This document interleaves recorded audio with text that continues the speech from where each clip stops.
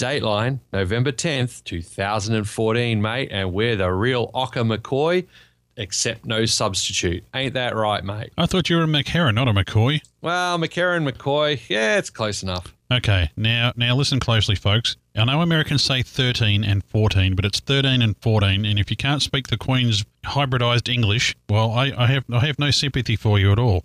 It's truth, mate. Let's teach them how to speak right, proper English, right? You know, like a bit of Ocker, you know? And if you think you're confused, folks, just remember Grant was born in New Zealand. And I've figured out how to do the accent. Ain't I good?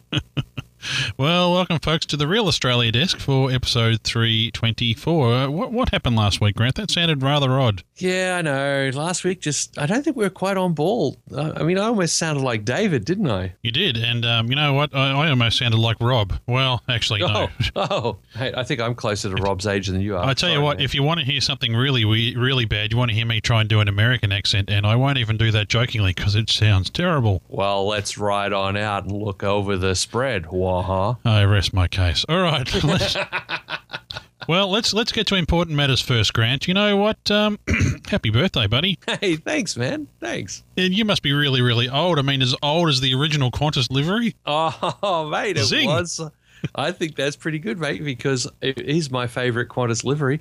It was formed in the year of my birth, 1967, and it's coming back now. Woo! Yeah, it looks really good. In fact, Qantas has recently brought into service a Boeing 737-800, the 75th and last 737 apparently that they're ordering, and or 737-800 at least. And yeah, Grant, they've done this one in a retro 1970s or 60s and 70s style livery, and it looks fantastic. Oh, it's absolutely beautiful, mate. The livery was first introduced in 1967, as I said, year of my birth, and mate, it looks really good. I mean, okay, at this time when the livery was first introduced, they never had 737s, but what the heck, it looks great. And on this particular 738, it looks fantastic. And they've got the original wing kangaroo, the flying kangaroo with just that little outline of the wing and the body of the roo, the orange cheat line going down past the cockpit and over the windows of the cabin. Just looks fantastic. I'm really happy to see it back in the air. Yeah, we'll put some links in the show notes, folks. So have a look at some of the photos they've put there. The registration of this aircraft for the plane spotters amongst you is VH X-Ray Zulu Papa, or Papa if you're from this part of the world. See, Rob, there I go again. The construction number is 44577, and it really does look great. The only thing I would say that's probably different to what you would have seen on a Qantas jet of that era is that they've painted the belly of this thing grey, but I guess the original colour scheme of that era would have been just, shiny metal. Yeah, it'd be interesting to go back and have a look at some of those early aircraft from that time. But this harkens back to the 707 era, the Super Constellation era, and so on. And it's beautiful, it's fun, and it harkens back to a time when Qantas actually meant something. Oh, sorry, did I say that? Oh, there you go.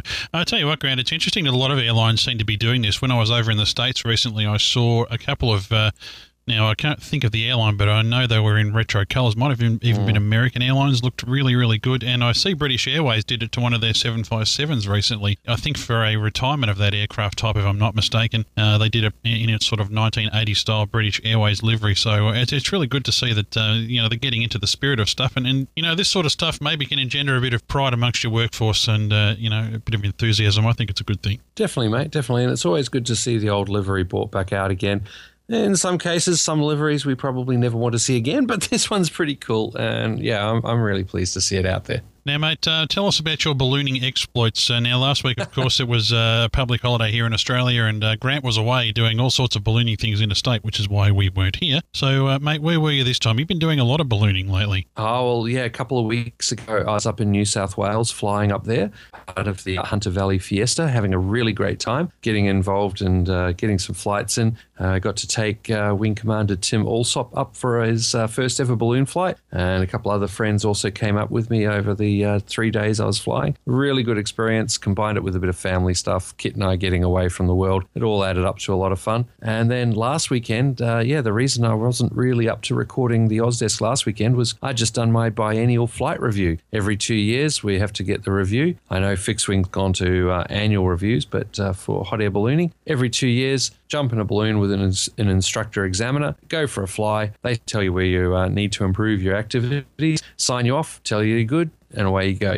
be good for 2 more years. It's great. Oh, fantastic. And obviously you passed that, so congratulations. Yeah. The check cleared, and the guy passed me, and it's all good, mate. No worries. Now, just before we wrap up, I should mention that we've had Ben Jones, our Western Australian correspondent, on the show several times before, and he once again ventured over to the East Coast here in Melbourne last weekend, in fact, where he took possession of his brand new, well, not really new, it's quite a few years old, but nonetheless, his new Cessna 172. And am I jealous? You bet I am. It's a beautiful aircraft. And as we speak, he's attempting to finish off his cross-country trek in the thing. He's flown it from Victoria here in very heavy winds. Didn't quite make it out of the state on his first try due to the weather, but across to Adelaide in South Australia. And I think as we speak now, he's somewhere halfway across the Nullarbor Plain, heading back to Perth where he lives. But really, really nice aircraft. So well done, Jonesy. And we'll have to have him on the Ozdesk and perhaps our own show pretty soon, just to talk about the purchasing experience. Not that I'd be interested in stuff like that, of course.